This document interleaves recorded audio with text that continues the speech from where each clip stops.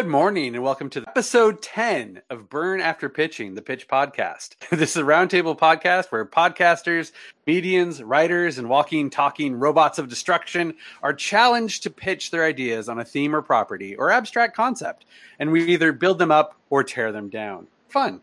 This episode, we are covering one real pitch from each of our guests. This episode, we are chumming the Academy waters, and we are pitching Oscar Bates. I'm the host for this episode, Michael Tanner, co-creator and writer of Junior Braves The Apocalypse. On the panel today, Andy Nordvall, frequent contributor to Burn After Pitching and host. I do the webcomic My Roommate the Internet and the book Siren Song.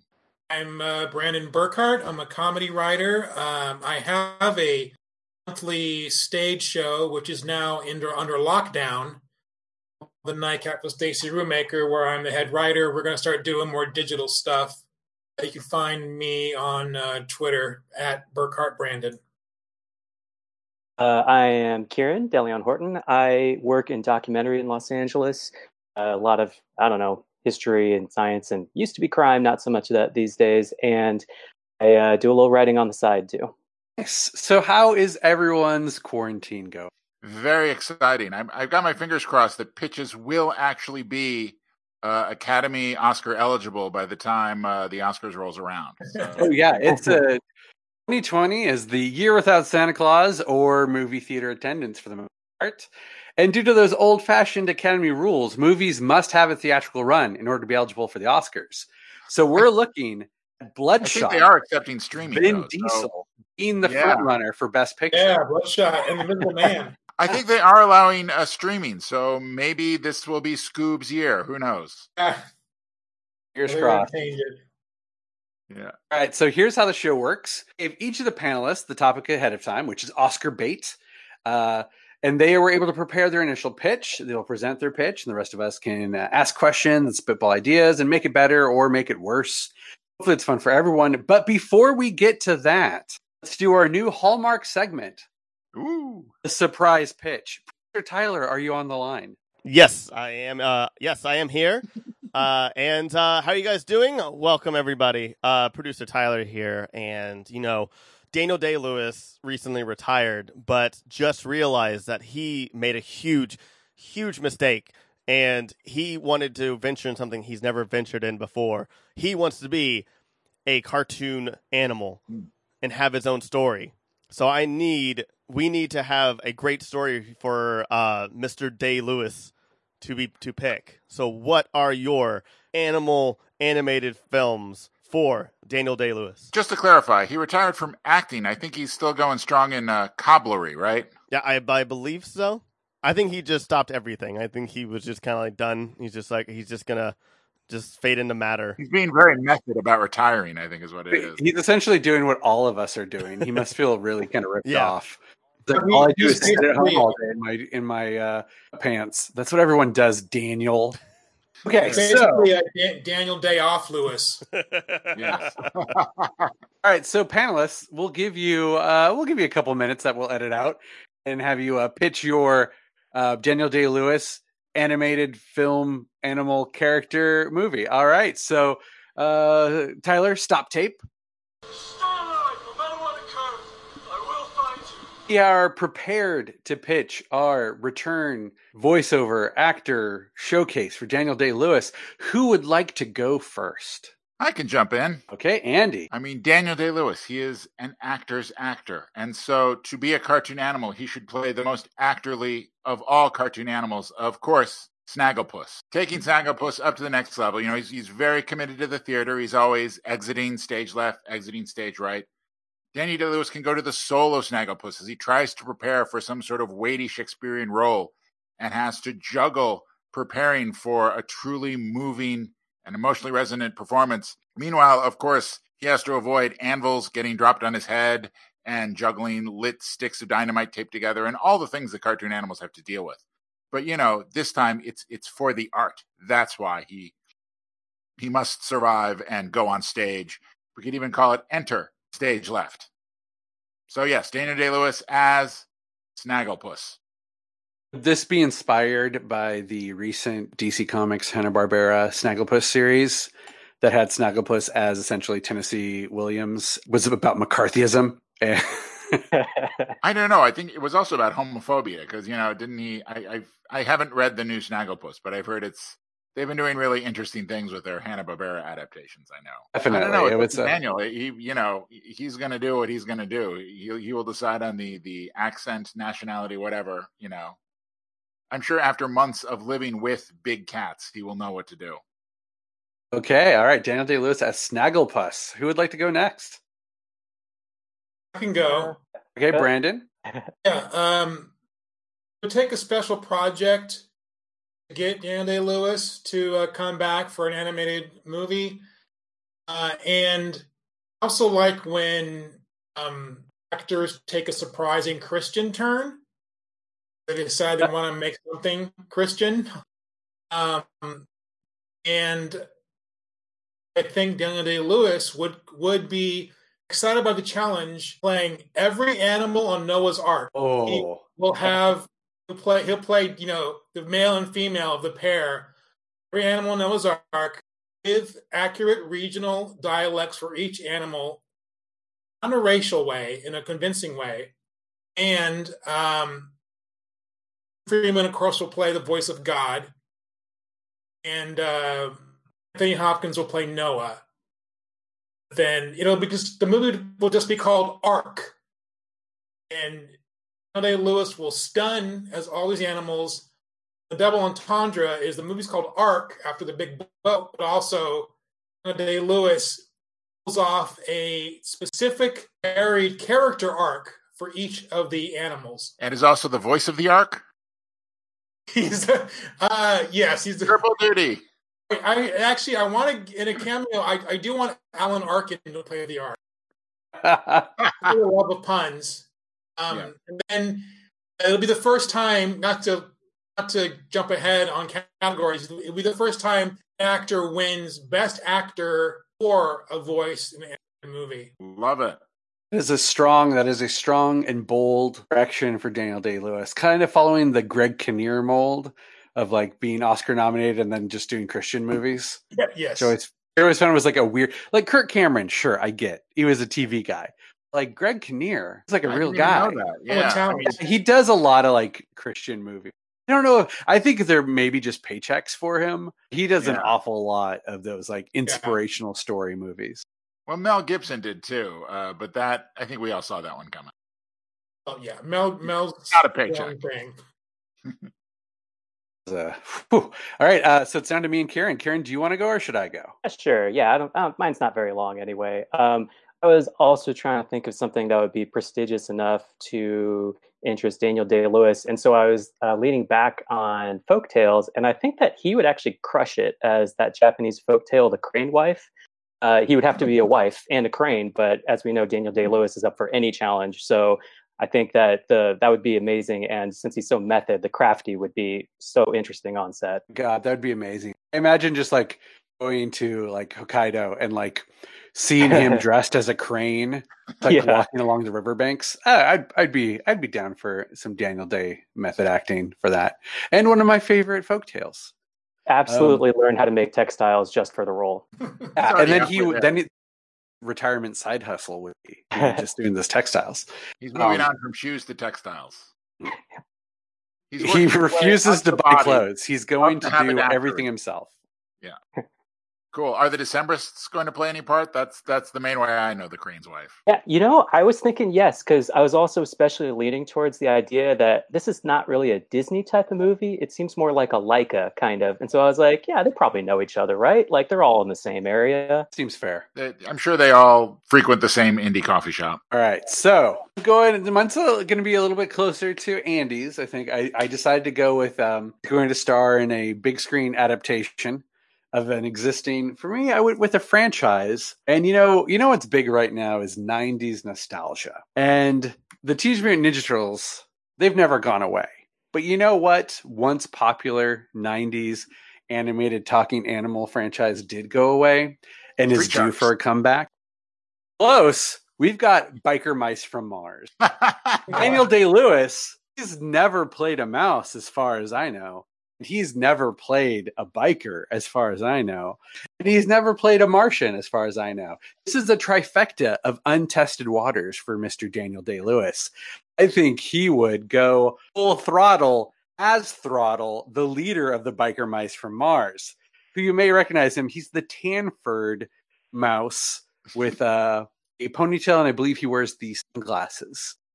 And as we all know, because we all remember Biker Mice from Mars, the three Biker Mice from Mars, they come to Earth to thwart the evil Lawrence Limburger, who is a Plutarchian, who is a fishman trying to pollute the Earth. So not only is it trifecta of new experience and character work, it is a message movie. It has an environmental message, and I think Daniel Day-Lewis is a passionate actor who would do a message movie. So, Daniel Day-Lewis as Throttle from Biker Mice from Mars. Where did that air? I have never heard of that. It was, I'm on the Wikipedia page right now, as you might have guessed. It debuted in 1993 and lasted for 3 seasons. That is shocking. Which is, shocking, because 3 seasons in 1993 was literally 1,200 episodes. Did it premiere like 8 months after Ninja Turtles? It was definitely a late stage Ninja Turtles follower, because Ninja Turtles hit big like 88, 89. Mm-hmm. So then you had like Street Sharks, you had Biker Mice from Mars, Samurai Pizza Cats. Good Lord. You had a lot of Johnny-come-latelys to the anthropomorphic animal genre. But Daniel Day-Lewis, he'd make that, if I dare say it, Oscar bait animation work. All right. So those are our improvised pitches for Daniel Day-Lewis. I just like saying his name. It's a fun name to say, Daniel Day-Lewis. He's a great actor. Daniel Lewis that made him have to take the middle name, or probably he just liked the sound of it. Or maybe there was a Daniel Day, and he had to add the Lewis to it. Oh, yeah, that's true. All right. So if we're ready for our big time Oscar bait, I'm going to assume that everyone here on the panel knows what the term Oscar bait means. But for our audiences at home, I would explain it to you, but just watch the Lindsay Ellis YouTube essay on what Oscar bait is. All right. So who would like to give us their Oscar bait movie pitch? I can go, but I went first last time. I don't want to hog the mic. I can go. Mine's actually not so long. All right. So Kieran. All right. Cool. Oscar bait, usually sort of viewed as a little bit indulgent and kind of trying to achieve something kind of commercial, even though it's supposed to be prestigious. But actually, as we know, it can be good stuff. So I came up with this idea that I actually got backed into a corner because I realized I'm absolutely not the person that should be telling this story, but it is absolutely a story that genuinely should be told, which is the story of the Japanese farmers and soldiers in World War II, which is, put it delicately, obviously quite relevant these days. But there was a time when there was a high influx of Japanese farmers in country and the early 1900s, and they became excellent farmers, providing a high percentage of a lot of our crops across the United States. And then when Pearl Harbor was bombed, literally hours afterward, a agricultural concern rushed to Washington, D.C. and tried to push forward what we now, eventually internment, etc. And that land was snapped up. And as we know, after internment or during internment, there was a Japanese regiment that went on to become one of the most highly decorated regiments for their size in World War II. So what I wanted to tell was a story of a first-generation Japanese American who was born here, was put into the internment camps, and then joined that regiment, and then fought in the war, and then comes back home. The reason why my pitch is short is because I am not Japanese American, and I realized it's very inappropriate for me to be telling a story like that. But I do think it's absolutely a great and amazing story with amazing people in it from many angles. And I was trying to contemplate even how you would tell the story. Obviously, the protagonist, like I said, would be somebody who was born here, goes to the camps, goes to the regiments, comes back home. But I also didn't want it to be sad because I feel like there's no reason to just a tearjerker of that kind of story, even though obviously there was a lot of tragedy involved. I was actually leaning towards the end kind of being almost like the end of Inglourious Bastards, where you come to realize that it's like, oh, this is not actually how the these circumstances went, but it is like truly the most satisfying ending you want.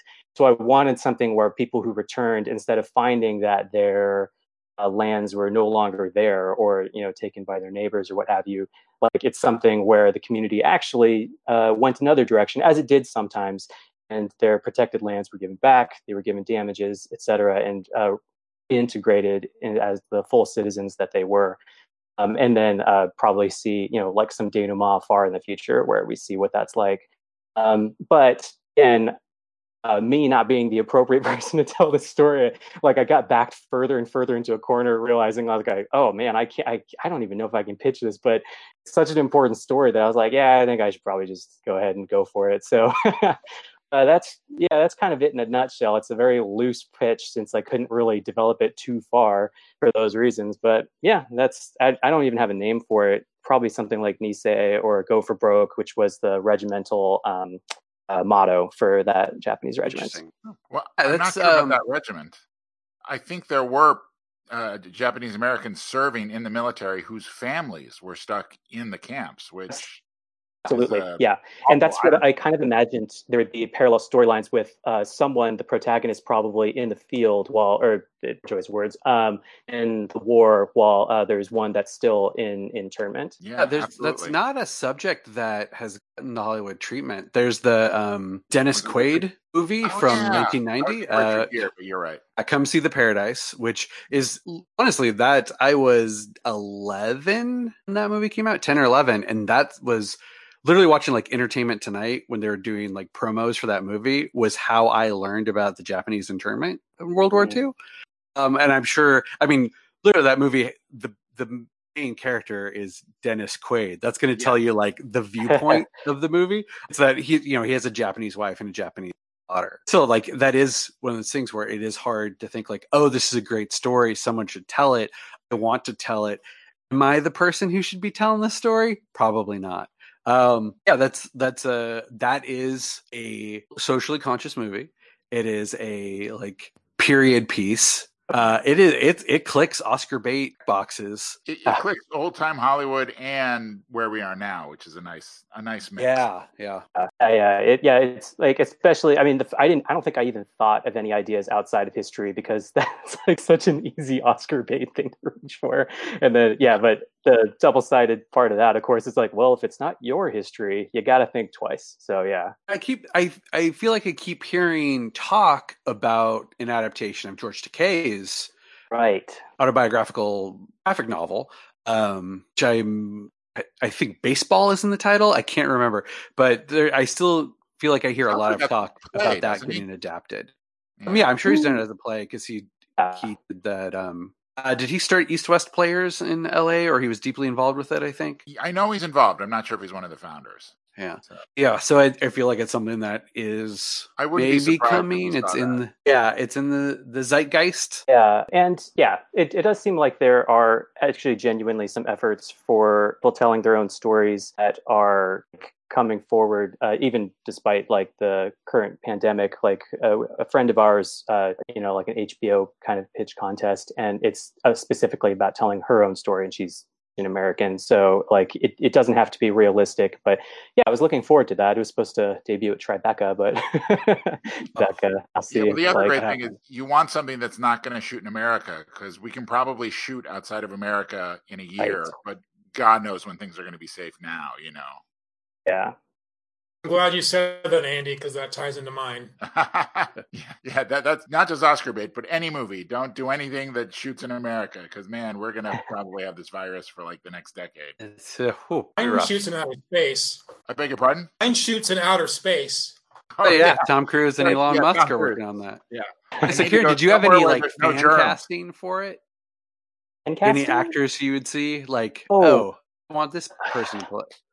No, honestly, that was one of the problems that I ran across is when I was thinking about, because I know it came up that we should maybe think about who we'd like to direct or cast, and it's kind of a problem where it's like representation matters. And I literally didn't want to just like Google Japanese American actors and then be like, oh yeah, I kind of recognize that guy from, Hero. I just don't know enough. Like I know, because I watch a lot of sci-fi, I know more Canadian Asian actors than I know Asian American actors. Right. So, and I do think for obvious reasons, like it would be pretty significant to try and cast fully specifically Japanese Americans in a project like this and not just someone that can pass, Oh yeah, true. I'm trying to think. I'm blanking as well. I mean, that's the hard thing. Is like you've got this huge hit, and from that spun out of that, there's a lot of like Asian American actors who are kind of getting their their moment, so to speak, like Awkwafina or yeah, who's going to play Shang-Chi in Master of Kung Fu for Marvel from Kim Convenience. Like I can't think of that dude's name right now. I think it's Simu Liu. I could be wrong. Yeah, that sounds right. Then really do for this something very specific. You can't just cast wide net, even though that net is very narrow. Like, yeah, it's tricky because I'm trying to think. A lot of the up and coming Asian American, Asian Canadian, I think are Chinese are of Chinese ancestry. I can't think of anyone Japanese. And I'm just talking at my butt here. I don't know if this is true, but that would also make sense to some degree because there's so much shooting in Vancouver. Like I know I my in-laws like are these Canadian in Vancouver. There's just a very large population there. But also, yeah, like it's an interesting phenomenon. And I think even, like I said, my friend had issues trying to cast according to actual accuracy as well. And to remember somebody specifically, I can't remember. Yeah, there's casting is. Oh, that's what it was. Sorry, the guy that Aziz Ansari's friend, who is Chinese American. I apologize. Who is it? I can't remember his name, but I remember him from that show. And he was talking about like how it is kind of. I'm not to put words in his mouth. I just really thought had some interesting insights about how it actually is sometimes apparently hard to find Asian American actors, and when there is nowhere to cast, like projects where they're not cast in to begin with. Of course, that makes the pool that much narrower because you don't have a job. You go elsewhere. All right. So first pitch done. Okay. So who would like to go next? Brandon, I think you had a pandemic. Yeah, I can go. I came from a slightly different angle as far as I wasn't thinking so much as like a theme that would be Oscar bait. I was thinking of what actors don't have an Oscar are due for one. And I was looking at a list of like big actors without Oscar wins, and I was confused because I could have sworn Tom Cruise won an Oscar for Best Supporting Actor for Magnolia. I think I dreamed that. He should have. Yeah, that has no Oscars. I think it's a Barnstein Bears thing where I thought that happened in a different universe. He had a Best Supporting Actor Oscar, but he's 0 for 3 nominations. I forget who won, but yeah, I remember really wanting Tom Cruise to win for Magnolia because that was amazing. I could totally picture him winning. Maybe I'm thinking of the Golden Globes. It just crossed my mind wrong. So I was thinking about him, and then I ripped my idea from the headlines that he was going to shoot a movie in space because a couple of reasons. He might just get rewarded for taking that bold chance. The other reason is Oscar loves to give out the award posthumously. So in my mind, Tom Cruise going to shoot a movie in space. It gets better than that. So Tom Cruise's character watched his father blow up on the Challenger when he was a kid. Dead dad issue where he wants to live up to his father's legacy as an astronaut.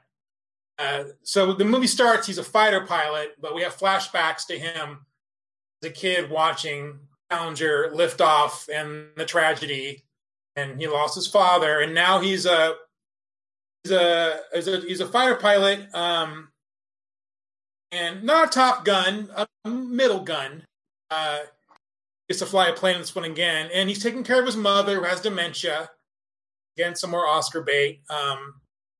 By Annette Bening, because he always cast a mom who's like 5 years older than the kids. Yeah. Annette Bening's his mother. He's taking care of her, and he at the beginning of the movie, he collapses, and he gets off the plane, off of one of his missions. He finds out that he has cerebral palsy. Ooh. So a little theory of everything, Oscar Beatish. Also, He's my left foot.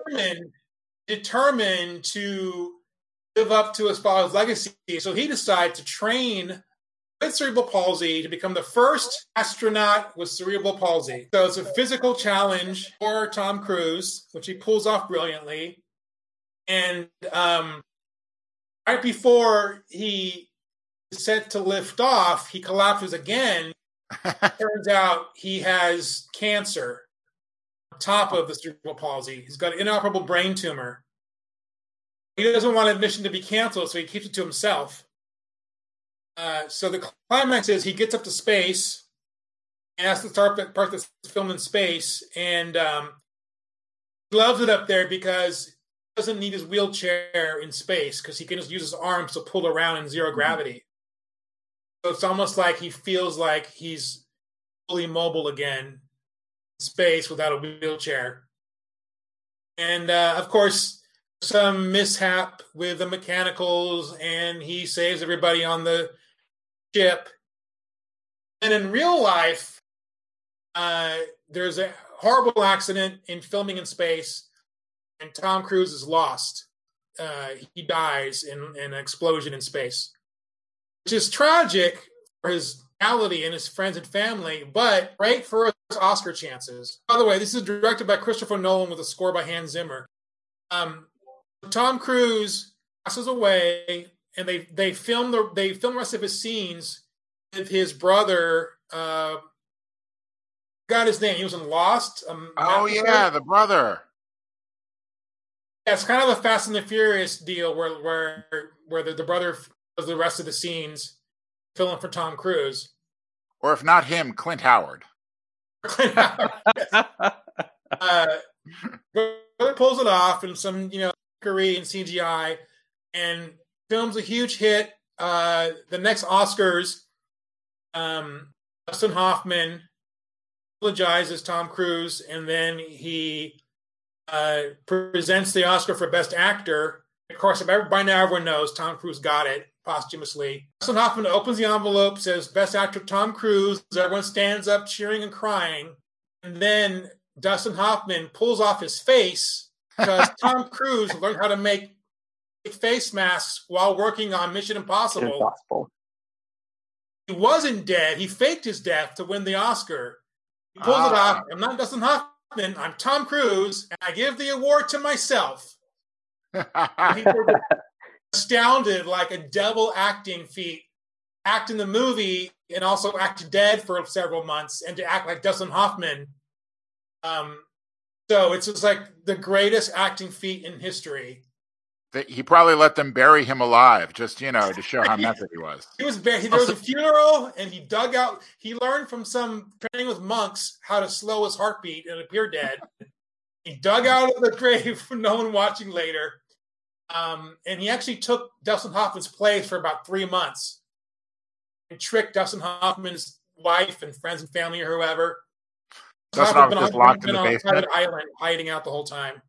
Dustin Hoffman also have been nominated for an award. It was actually Tom Cruise as Dustin Hoffman as whatever character Dustin Hoffman was playing. I love that. In the meantime, Tom Cruise maybe like a Golden Globe, or a daytime Emmy, or just like not an Academy Award, but like an Emmy or like a Tony Award.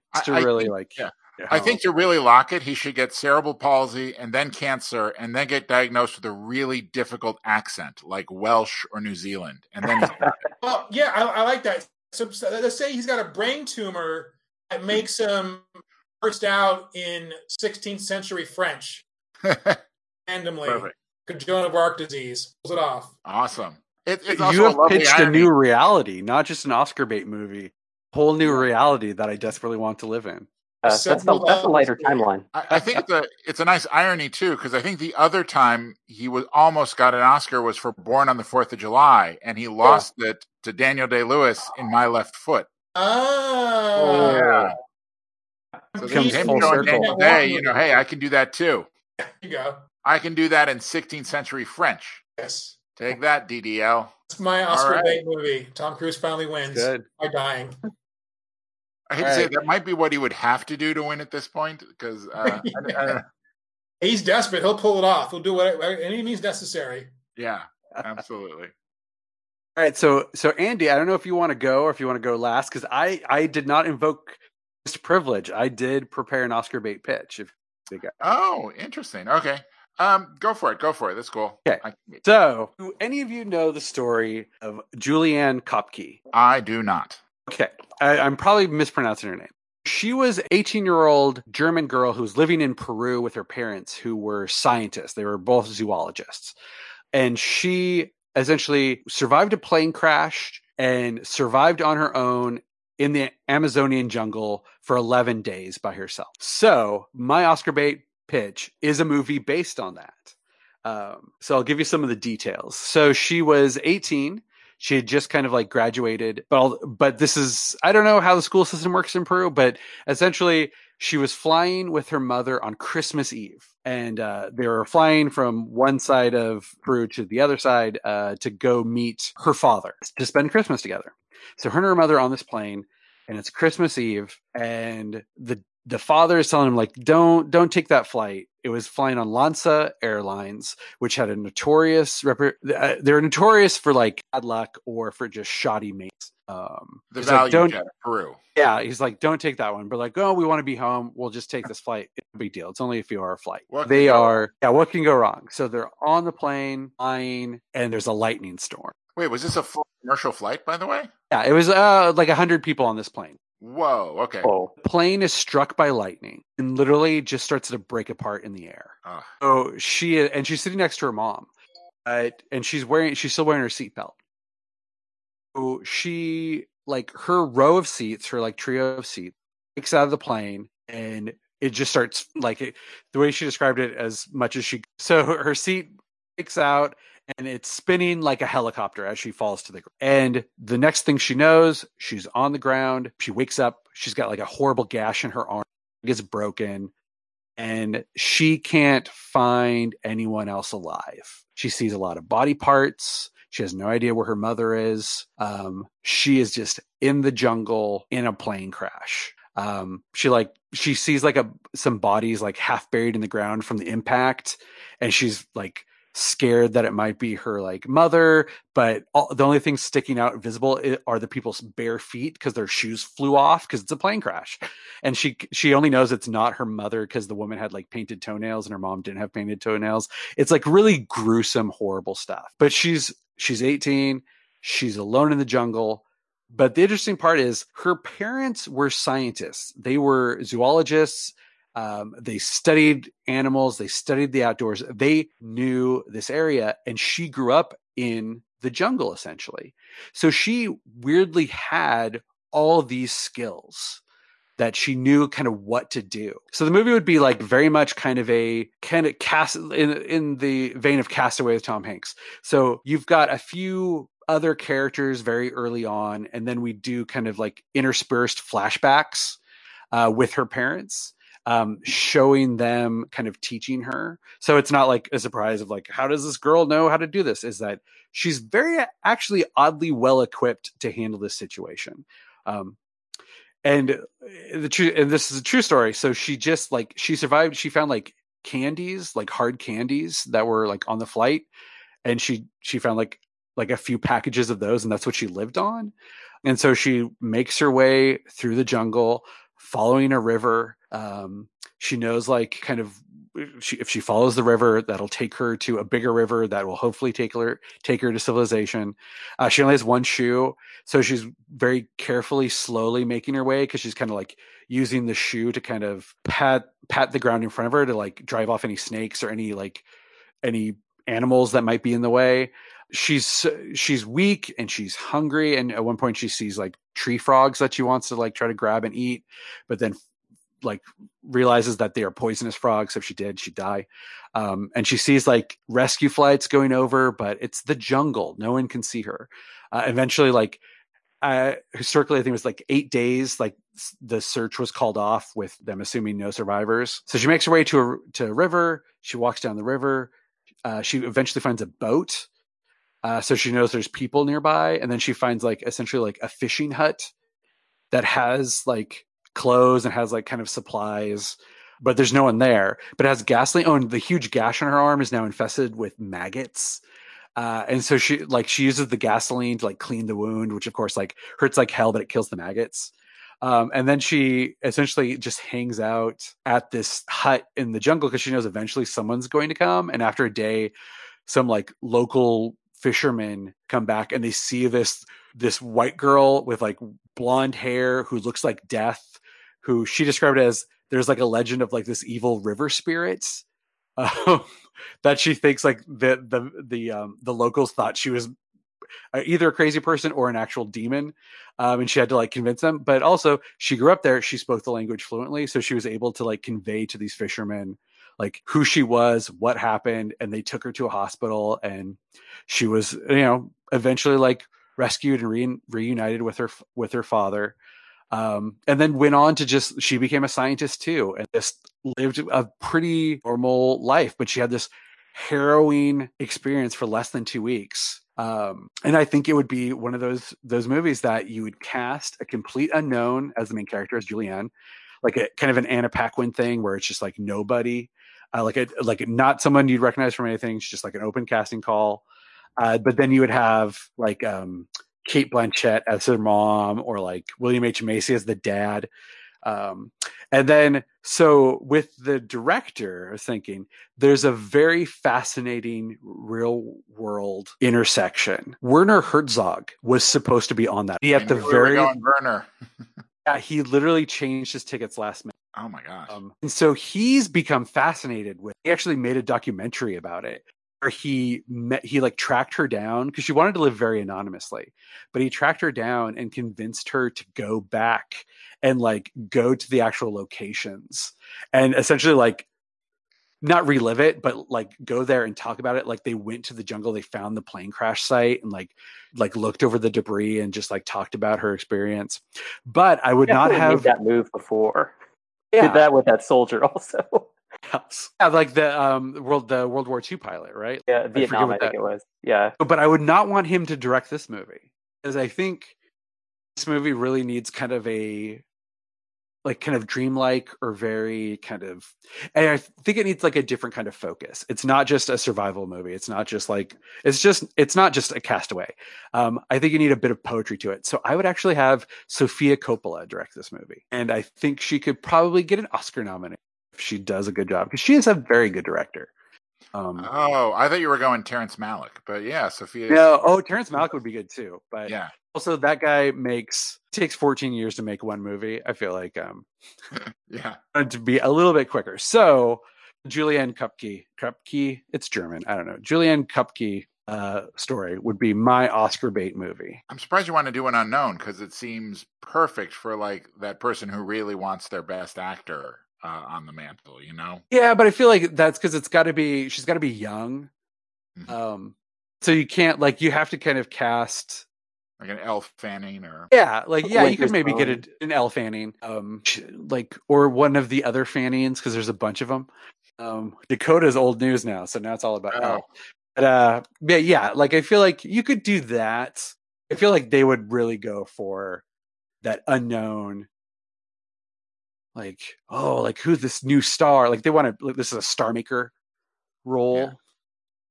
They have that whole story where it's just like, we're seeing people all day and none of them fit, and all of a sudden, once one of their sisters walked in, and she was perfect. Yeah. Well, if there's any baby Fannings, give it to Terrence Malick, and by the time he's ready, baby Fanning will have aged into the role. Plans ahead, that Terrence. Yeah. It's the next step after Boyhood, I think.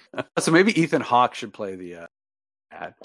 Yeah, why not? He's good. Yeah. I'm surprised he doesn't get more work. I like that. Okay, cool. All right, Andy, you ready? Yes. Yeah, I can go if Kiernan's okay. All right. Are we ready? Yeah. Okay, because if you're thinking Oscar bait, yeah, I think the most Oscar baitiest of the Oscar baits is the historical epic.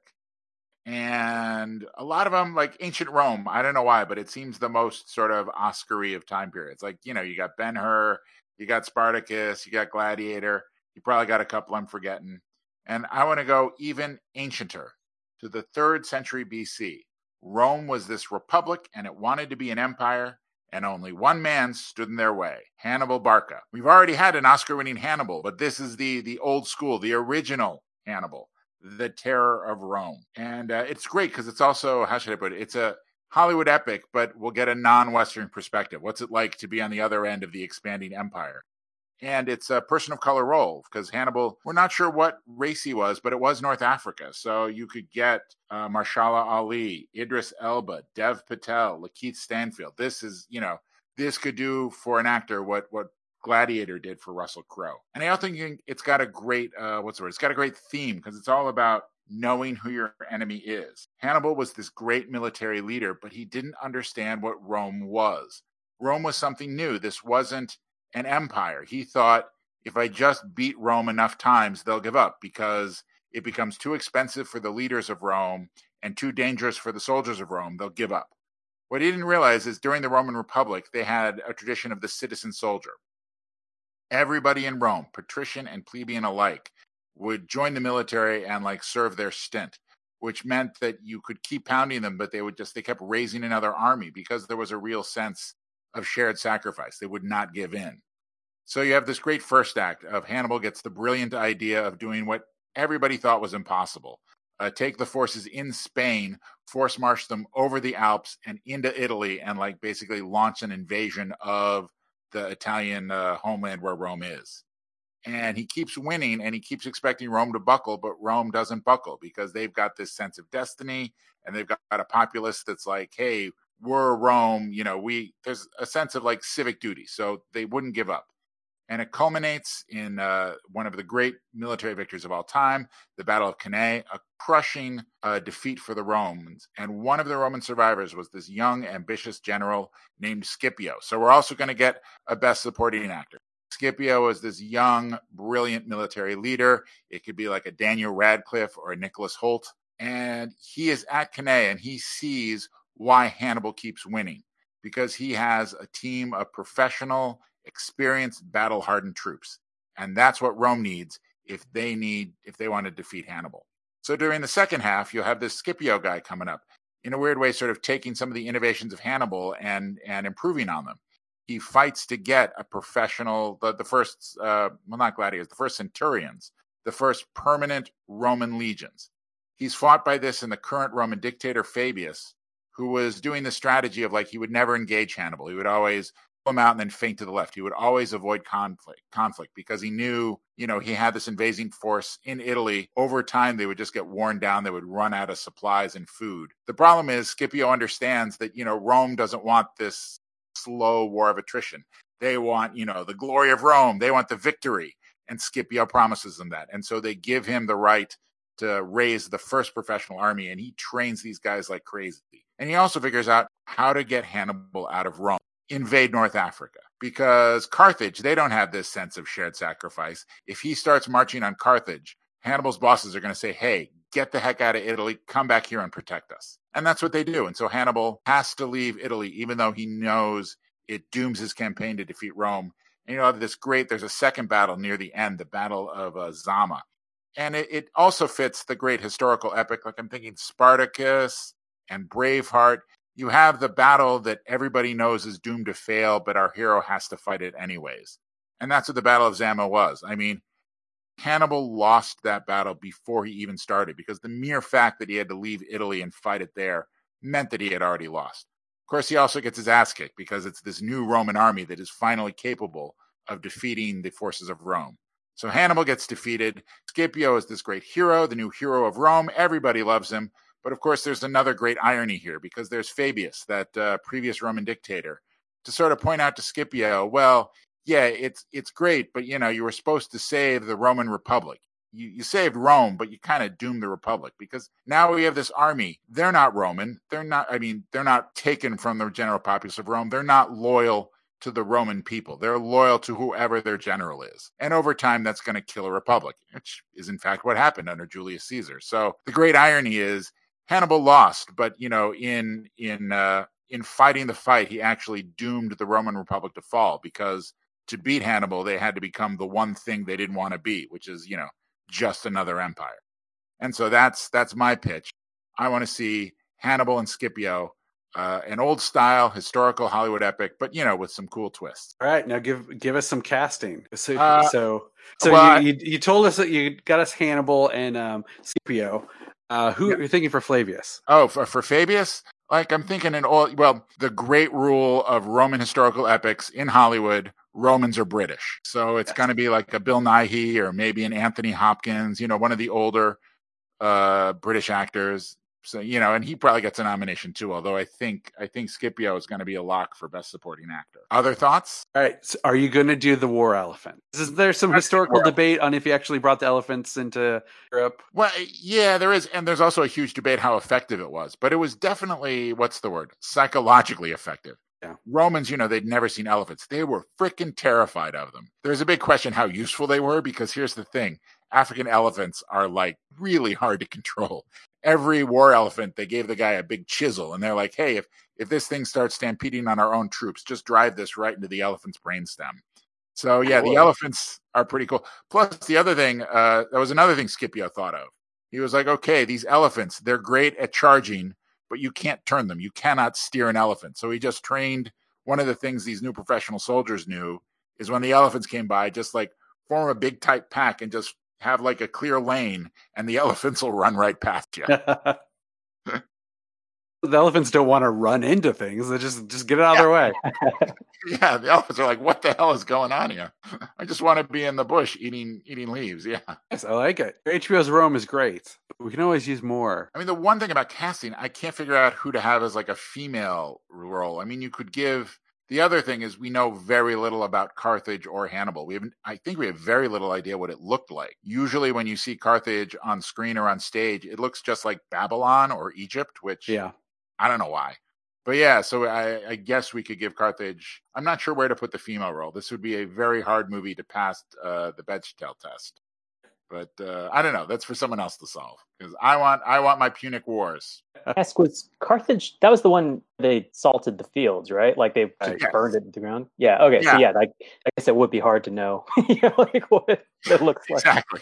Rome didn't want anything left. Yeah, that was, what was it? Yeah, and it was the craziest thing, because they won the Punic War. It was the second one. The thing called the Third Punic War is just Rome still so terrified of Carthage after Hannibal having run this campaign through their thing. They just decided to go back to Carthage just to destroy it. It was it was the flimsiest pretext for the war. It's just, we still don't like you, so we're just going to burn everything down. And yes, it was the premiere of salting the earth. It's the second Iraq war of wars. Yeah, exactly. Although, I mean, tragically for Carthage, it worked out better for Rome than the second Iraq war worked out for us. That's for sure. All right. Do you have a title for yours? I don't know. Because, it might just be Hannibal. With an exclamation point at the end? Well, that's a musical. Hannibal. Hannibal or Carthage or Rome. I've been wrestling with that. I'm not sure. I'm open to ideas. I mean, it's weird. It was the second Punic War, but the first one just ended because there was a big typhoon and Carthage lost all their ships. So a bit of an anticlimax. So don't make a movie of that one. Yeah, exactly. It would be the waiting for Godot, essentially, of war epics. Okay. Well, any other notes about Oscar bait movies? Or pitches for Oscar bait movies, rather? I'm just curious whether we're going to have the Oscars. The Oscars are happening. Well, I think they did say they're allowing streaming films just for this year. Because, seriously, what else are they going to do, Yeah, wasn't that the deal Spielberg worked out with the Academy?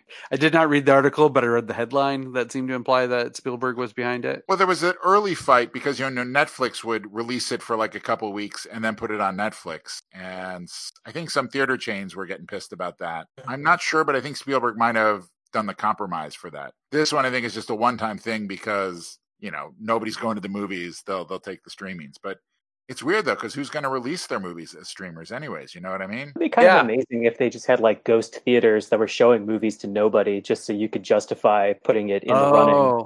Yeah. That would be technically this played in a theater. It feels like every movie got pushed to October. There was going to be October 5 movies a weekend. Huge. Every day would be a new premiere. It's weird that some studios are still announcing movies being released in theaters like this summer. Like New Mutants is now scheduled for Right. July. Yeah, that's a joke. Wow. That's a joke. Yeah, Oh. that's them trolling everyone, I think. Well, I mean, plus I think it's got bad buzz to it. I think their only hope may be to be the only thing in movie theaters. And like if It's a no one shame. is no one is going to movie theaters in July. Like Yeah. everything I love New says no Mutants. one's going back to that kind of thing until the fall at the earliest. Yeah. Oh. I mean, I It's know like they weird. would- Even if New Mutants came out in a regular time, the theater would only be 25% full. yeah. It's going to be easy to social distance. There. Exactly. Save it Exactly. quick in town. Say, we would have been a huge hit if it weren't for this horrible pandemic. Oh, darn it. Oh, It's a good people way have to been spin using it. that excuse already. Yeah, that's been used a lot. Yeah. Well, I mean, Didn't Quibi say that? I think Quibi said that about their launch. oh yeah, Quibi. But wait, yeah, Quibi's a home thing. This is the perfect time to launch a No, home it should be show. Quibi time. It- I'm it's just like- very distracted right now. yeah. But I mean, that's like saying, our artisan bread delivery service was upended by the pandemic. No, it wasn't. Somebody had Quibi fever before this happened. Yeah, I'm surprised Oscars just didn't say, okay, we're going to postpone a year and then next year will be for like 2 years. But I don't know. I guess that's a lot of money. I feel like it's still doable. It's still kind of months away. Also, like drive-ins are kind of making a comeback in a way. So just put your movie in a drive-in. It's Oh, fine. yeah. Drive-in Still, there's 2 drive-ins within an hour of downtown Los Angeles. So I feel like that's I guess so. But I fine. mean, 2 theaters in Los Angeles equals like 0 drive-ins, I'm sure, for like huge chunks of the country. It'd be really hard to get a wide enough release, I think. Yeah, I feel like entrepreneurial spirit should take over, and people should turn all those empty mall parking lots into drive-in theaters.